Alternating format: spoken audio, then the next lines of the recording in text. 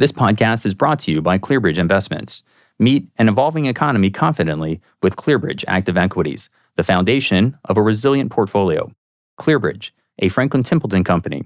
Go to clearbridge.com to learn more. This is Greg Bartalis for Barron's The Way Forward. Our topic today is the stock market and why it may be in for a lost decade. My guest is Rick Buchstaber, who has held Chief Risk Officer roles at Morgan Stanley, Salomon Brothers, Bridgewater Associates, and the University of California Regents, and he's also served in the U.S. Treasury in the aftermath of the 2008 crisis. Rick is the author of The End of Theory and A Demon of Our Own Design and has a Ph.D. in economics from MIT, and he's the founder and head of risk at Fabric. Rick, welcome. Great, thanks for having me on. Thanks so much for joining us. So there is an awful lot to dig into, but before we even go there, I just wanted to bring to the listeners' attention an interview that you did with Barron's, which was the last I could find, in May of 2007 with my former colleague, John Kimmelman. And at the time, the stock market was near an all-time high. The Dow was around 13,400 thereabouts. And you warned about derivatives and how instead of them helping risk managers protect against losses, that you thought that they would in fact have the opposite effect. Less than 2 years later, stocks were cut in half. So you could take a victory lap on that one. That was definitely impressive. So before we talk about today and what you see for the next decade, first let's go back to 2007 when the market was at an all-time high.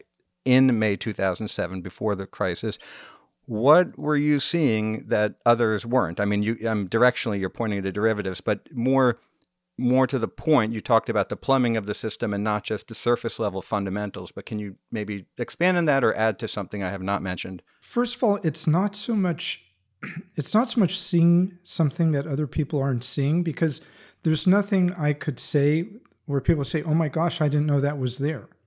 It's really more either connecting the dots to how one issue could propagate out to affect another, or it's realizing that something creates a vulnerability where other people think, "Oh, big deal, that's not a problem." I mean, the poster child for that, was in the mortgage area. So the issue before 2008 was really, you could start with something very foundational or structural. We had financial instruments that were getting more and more complicated. People say innovative, but that actually means opaque and complicated. We were finding leverage growing in all sorts of ways that weren't really apparent. So basically, people want to lever, and they're finding ways to add leverage under the covers through clever instruments.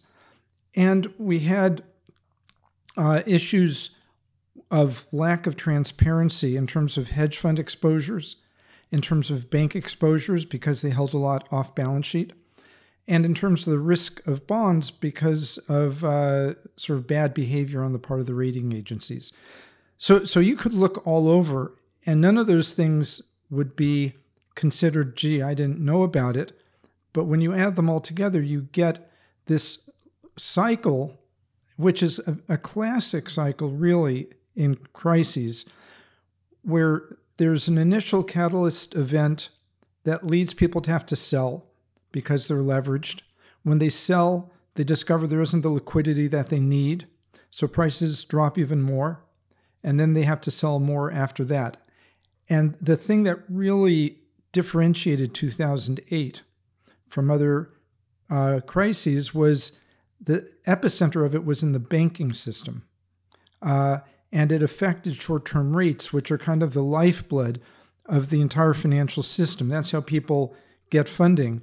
So it was a little bit like a stroke. The blood flow was blocked to the brain, to the banking system, and through there to the broker-dealers. So that may be a little longer answer than you want, but that's kind of the essence of what was going on. Let me first get a better grip on your assertion in terms of handicapping the likelihood that we may be in for a lost decade. I mean, do you think that's possible, likely? I mean, can you first begin with that, and then we can dig into your reasons for that? I think it's substantial enough that you need to talk about it and you need to think through how you will act if things start to move in that direction. Is it a 5% or a 40%?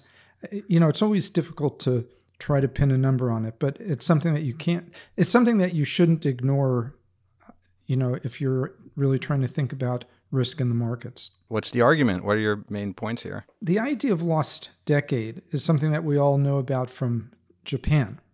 They had actually more than one lost decade, where the lost decade was essentially the market goes nowhere. And so if you had money in the market, you look back 10 years later or whatever, and you say, gee, I thought I'd make some money here to help for my retirement, and I haven't.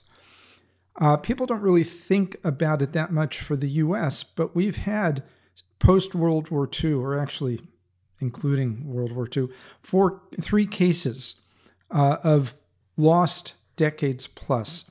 One of them, we're measuring it based on the S&P market appreciation. One of them was 1937 to 1951. Another was 1968 to 1981. And a third was 2000 to 2014. Now, if you looked, say, at 2000 to 2014, you'd say, no, wait.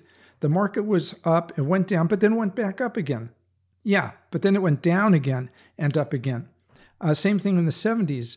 The market went down, up, but the point is, if you were sitting there in 1981, or if you're sitting in the market in 2014, you could look back and say, gee, the market's on an appreciation basis, the market's the same place it was 14 years ago. I've gone nowhere. And then finally it goes up for good. So that's the notion of a lost decade. And it's more than a lost decade. What would be driving this going forward? What's the argument? So it's never one thing. It's hard to find any one thing that can cause trouble for the market for 10 plus years. If you look historically at big events, say markets down 15, 20% or more, in any one event, they tend to recover in anywhere between 1 and 3 years. Recessions take longer. Bubbles like a tech bubble burst, it takes shorter time. The reason you get this long-term flatness in the market is because one event follows another, and it could be just coincidentally, but a lot of times it's because the first crisis makes the market so vulnerable that the next event, when it occurs, kind of gets pushed over the edge and can cause trouble where it might not otherwise. So you have to sort of say, not what's the risk, what's the scenario right now? You have to say, what's the scenario right now? And what other things are sort of sitting out on the sidelines that then can come into play down the road? Mm-hmm. With the 1970s, it was inflation first, and then it was a series of issues with oil, for example. You mentioned in the crisis that with the derivatives, it wasn't that you saw them and others didn't. It's that others underestimated their potential and actual impact. Is that similarly manifesting itself now, where there are things that everyone's looking at, but people are not giving sufficient attention to? I think so. Part of it is everybody's somewhat myopic. You look at the thing that's really an issue today. The big issue today, obviously, is recession or stagflation. And, it is a very big risk. But there are things that can come into play that maybe are slower moving, that can trigger a continual issue. One of them is climate. And again, everybody knows climate, right? Everybody knows it's going to be a problem. I mean, I guess there's some people who don't, but generally it's accepted now that that's the case. People make the mistake, I think, of thinking, okay, it's a 10, 20, 30-year issue, because people project out the really dire issues tend to be 20, 30 years out or more. But there are two things. One is the way the markets work, as we know, is they don't react when the thing occurs. They react based on the expectation of it occurring. So if people suddenly wake up and say, oh my gosh, as I project forward and see what might happen and discount that back to today, I've got some of my stocks are going to take a hit. And so they'll drop right now. So if we come to this aha moment and you get a lot of press, one thing after the other, climate is going to have a problem for the markets. But it's not just looking forward and discounting back. We've already seen over the summer issues that clearly have a economic and through that a financial impact. We've seen problems with hydroelectric power, like in Finland, on the west coast of the U.S. because of drought.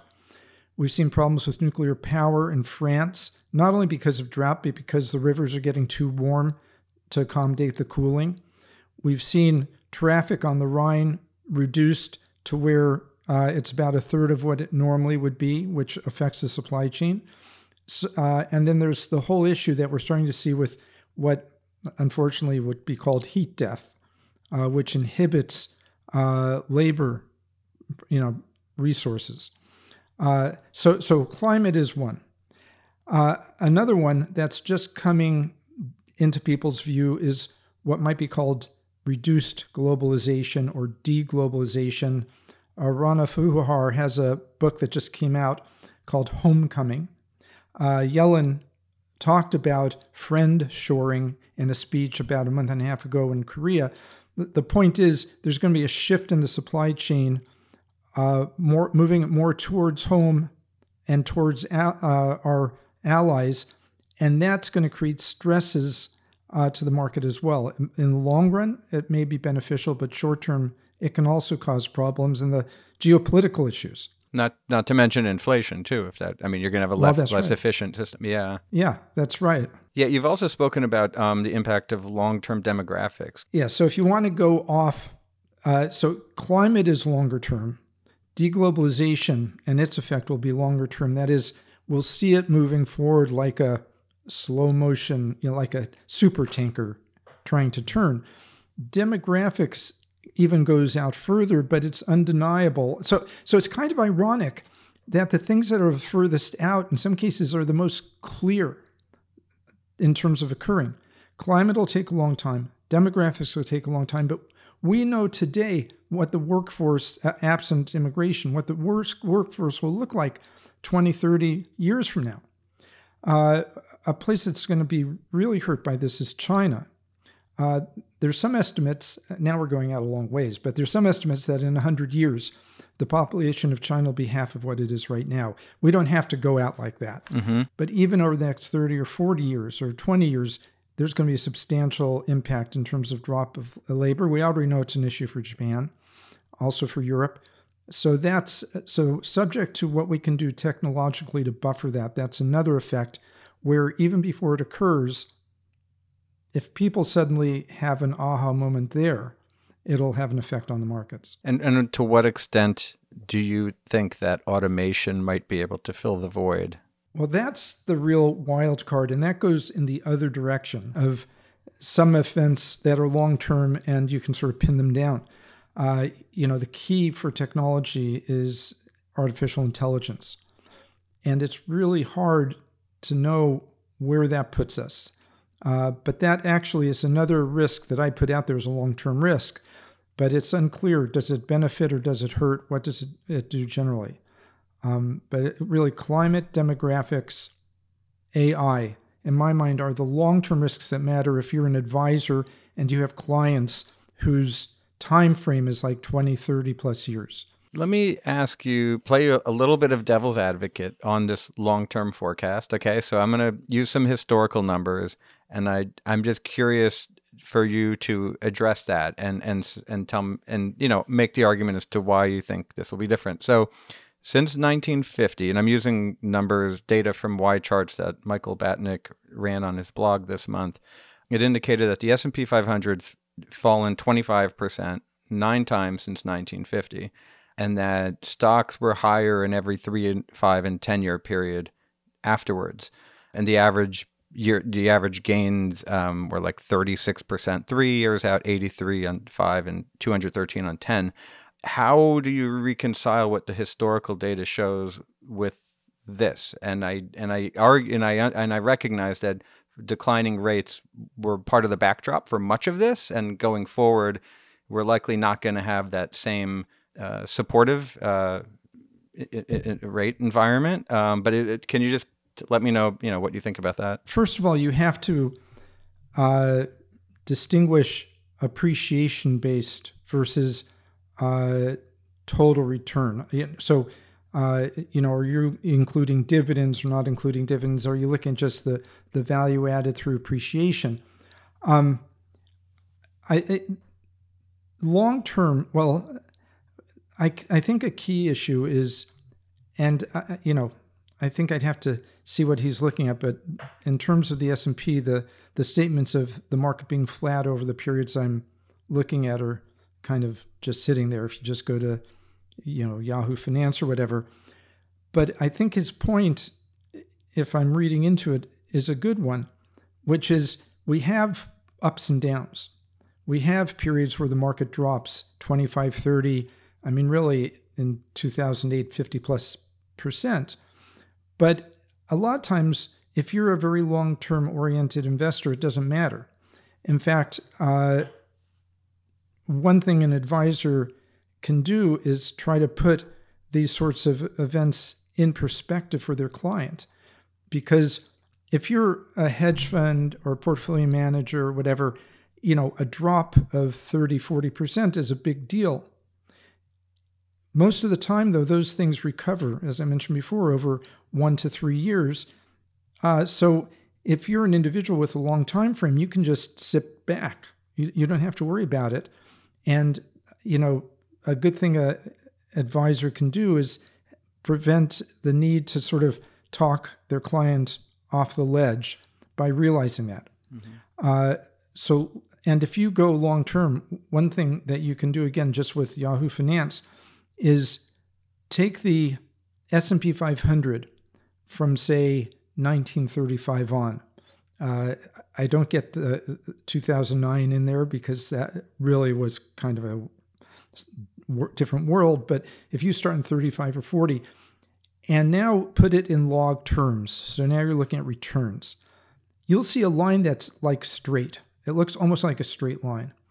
A very constant type of 7 to 8% slope.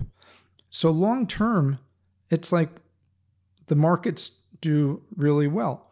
But if you put a magnifying glass on there, you'll see these periods where if that period happened at the wrong time for your client, it would be a big deal. If it happened at another time for your client, it wouldn't matter at all. And the times where it's possibly a big deal are these lost decade periods. And here's the reason, that if basically the market goes nowhere for 12 to 15 years, it's not like, okay, I'm flat. I'm kind of the same place I was 15 years ago. Well, yeah, technically that's true. But the expectation you reasonably would have had is that the appreciation of the S&P would be like 7+%. So you're actually down over 50% from where you reasonably would have had an expectation to be. And that obviously can be a really big deal. Yeah, and I would just interject to add that your average investor, the return that the average investor earns actually is far short of whatever the S&P 500 returns, because they're often buying at higher points and selling. So it's that further adds to the difference. Well, not only that, they're not 100% in equities. Of course. But, people use these actuarial rates. When I was at University of California, every pension has an actuarial rate, and they almost always are between the high 6% and the high 7%. And long-term, all empirical analysis bears that out. There's one academic study that shows that's the case going all the way back to the 1800s. And you with your company Fabric, you're working with advisors, helping them to manage risk for clients. What are you hearing from advisors, or what are clients looking for, or what are some of the discussions that you're having? What we try to do with clients is, I call it risk-aware portfolio design. So it's kind of risk management moved one step closer to what advisors need. Portfolio design is either constructing a portfolio and constructing the target for client, or rebalancing it based when it moves too far from the target, or when a client has changed their goals and objectives, which happens all the time, obviously, through a person's life. And then trying to make sure that in terms of the key objectives the client has, they're not going to be kind of blown out of the water. So like a typical client is going to be interested in security. They don't want to kind of be out on the street. They want to be able to have enough money to maintain their lifestyle, or at least whatever lifestyle they imagine when they retire.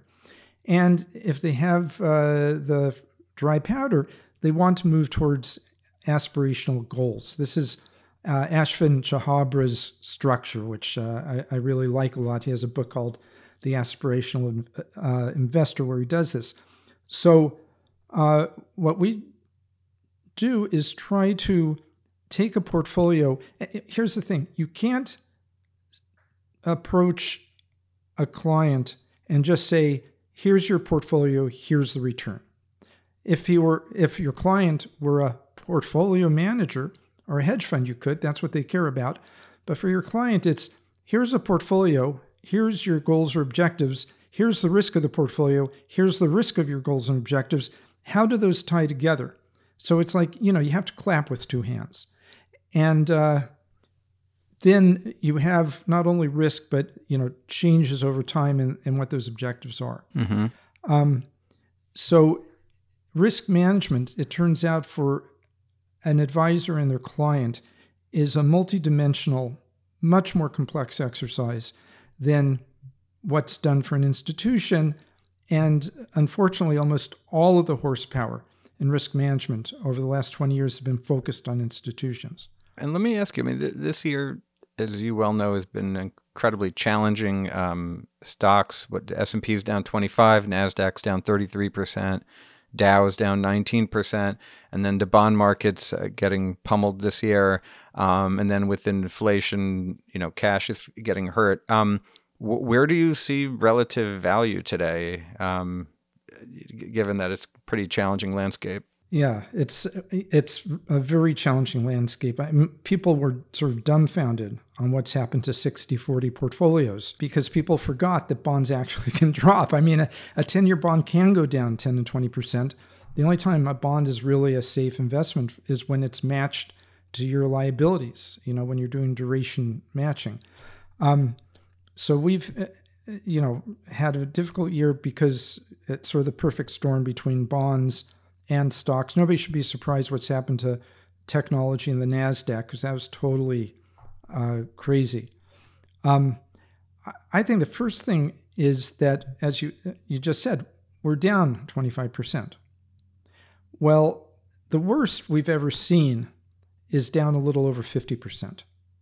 And, as you pointed out, typical drops are 30%, 40%. So things are pretty bad, but, you can sort of have a glass half full orientation, say, well, at least, whatever pain I felt, I have more to go, but it's not like it's going to go down another 40% from here unless we have something that's totally out of this world. Mm-hmm. But I don't think we're going to have anything close to 2008. So I think the first point is to realize we've already taken pain. And if you're not leveraged, and if you have a long time frame where you're not going to have to take money out of the market, either you don't do anything right now, you don't sort of panic and start to sell, or if you do have dry powder, there is some point in here where there's an advantage to move back into the market. And it doesn't matter, it's not an issue of bottom fishing. It's simply things are settled down. And so the longer you wait right now, the more opportunity you have. And this gets to sort of the other side of things, which I mentioned already, that if you have this sort of perspective, it's really helpful with a client. Because there's a lot of clients right now, I'm sure, especially if they were in the NASDAQ or if they were in 60-40, who really are wondering, oh my gosh, what am I supposed to do now? If you show them this sort of return over time for the S&P, if you show them how these events typically resolve. And if you gird them for the potential of one event leading to the next, so that you might have a period of 10 plus years of things being flat, the odds are that for their goals and objectives, unless they're, baby boomers where they really are on the cusp, they'll realize they can work through it, and they don't have to take extraordinary steps. Are they generally receptive and accepting of that message? Or, given that it might not be the message they want to hear, even though it might be reality, or does it all depend? Do you? I don't talk to the clients. I talk to the advisors of the clients. Advisors like what we're doing a lot because it can take scenarios and take exposures and put them in context so that they can communicate well with their clients. And the other thing is that we use a factor-based approach. We have a partnership with MSCI, which has a very strong factor model. And so one thing that's really attractive when you're dealing with a client and trying to go through these issues, whether it's here's what might happen to your portfolio if things go bad in the market, here's where you're sitting now and how we have to readjust given your new objectives, or given what's happened in the market, here's how you've strayed from the target and how we want to try to get back to it. You're better off doing that using factors than trying to deal with the assets themselves, because you might have 500 assets, and it's like, how do you get your arms around that? But in terms of the bare risk exposure, the bare factor exposures, usually there's like a handful, maybe 10, that really explain the risk. So it's easier, and they're intuitive. There are things like, what sector are you exposed to? What country? What style? Value versus growth, and so on, so that you can really have a conversation with the client to understand where they're sitting, what the implications of adjustment might be, what type of shocks in the market are really going to hurt them and which aren't. So the key thing that we've really armed advisors with is an ability to do portfolio design, do rebalancing in a risk-aware way, be able to customize it for each individual client, which you have to do because each client, well, it's even more than just each client is unique. Each client is unique and differently unique at each point in time in their life cycle. But, so you want to do that, and you need to do it in a way that you can have a conversation, participate in a narrative with the client. So that's kind of where we're trying to go with it. Under the hood, there's a lot of horsepower, but the key point is putting it in a form that really is intuitive to use and communicate. Okay. To the actionable idea, what do you think listeners could do that would be easy to implement that might pay dividends fairly quickly? I think I've mentioned this point earlier, but when you're in this sort of a environment, which is, you might call it a crisis environment, it certainly is a very difficult environment.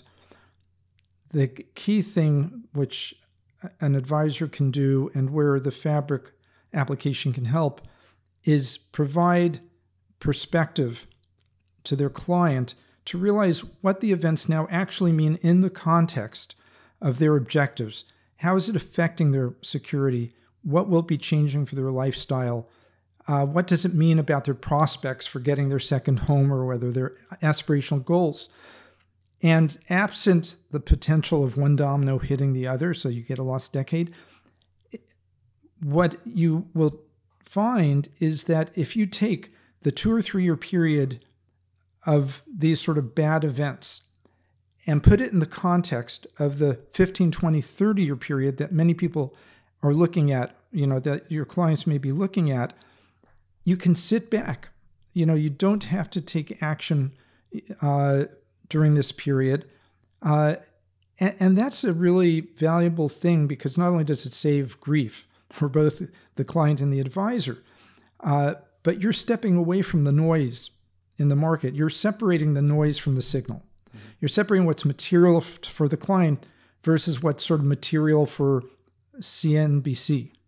And I think that's the actionable item, is being able to have that conversation with strong analysis behind it, to be able to look at what's going on right now that is material for the client versus what's happening right now that's noise. There's one time when I had food poisoning, the doctor said, it's violent but benign. It feels like you're going to die, but you're not going to die. And I think a lot of what we're seeing right now goes in for an individual, not for a bank, not for a hedge fund, not for a portfolio manager, but for an individual. A lot of it is noise versus signal. It's violent but benign. And that's kind of an action item that I think, a advisor can really take home for a client. Yeah, so really defining that perspective and just kind of, that sounds like excellent advice. And it was an absolute pleasure having you on. So thank you very much for joining. Yeah, you're welcome. Thanks for having me. Well, thank you again. My guest was Rick Buchstaber. For more advisor-specific podcasts, please check out barron's.com/podcasts. For the way forward, I'm Greg Bartalis. This podcast is brought to you by ClearBridge Investments. Meet an evolving economy confidently with ClearBridge Active Equities, the foundation of a resilient portfolio. ClearBridge, a Franklin Templeton company. Go to clearbridge.com to learn more.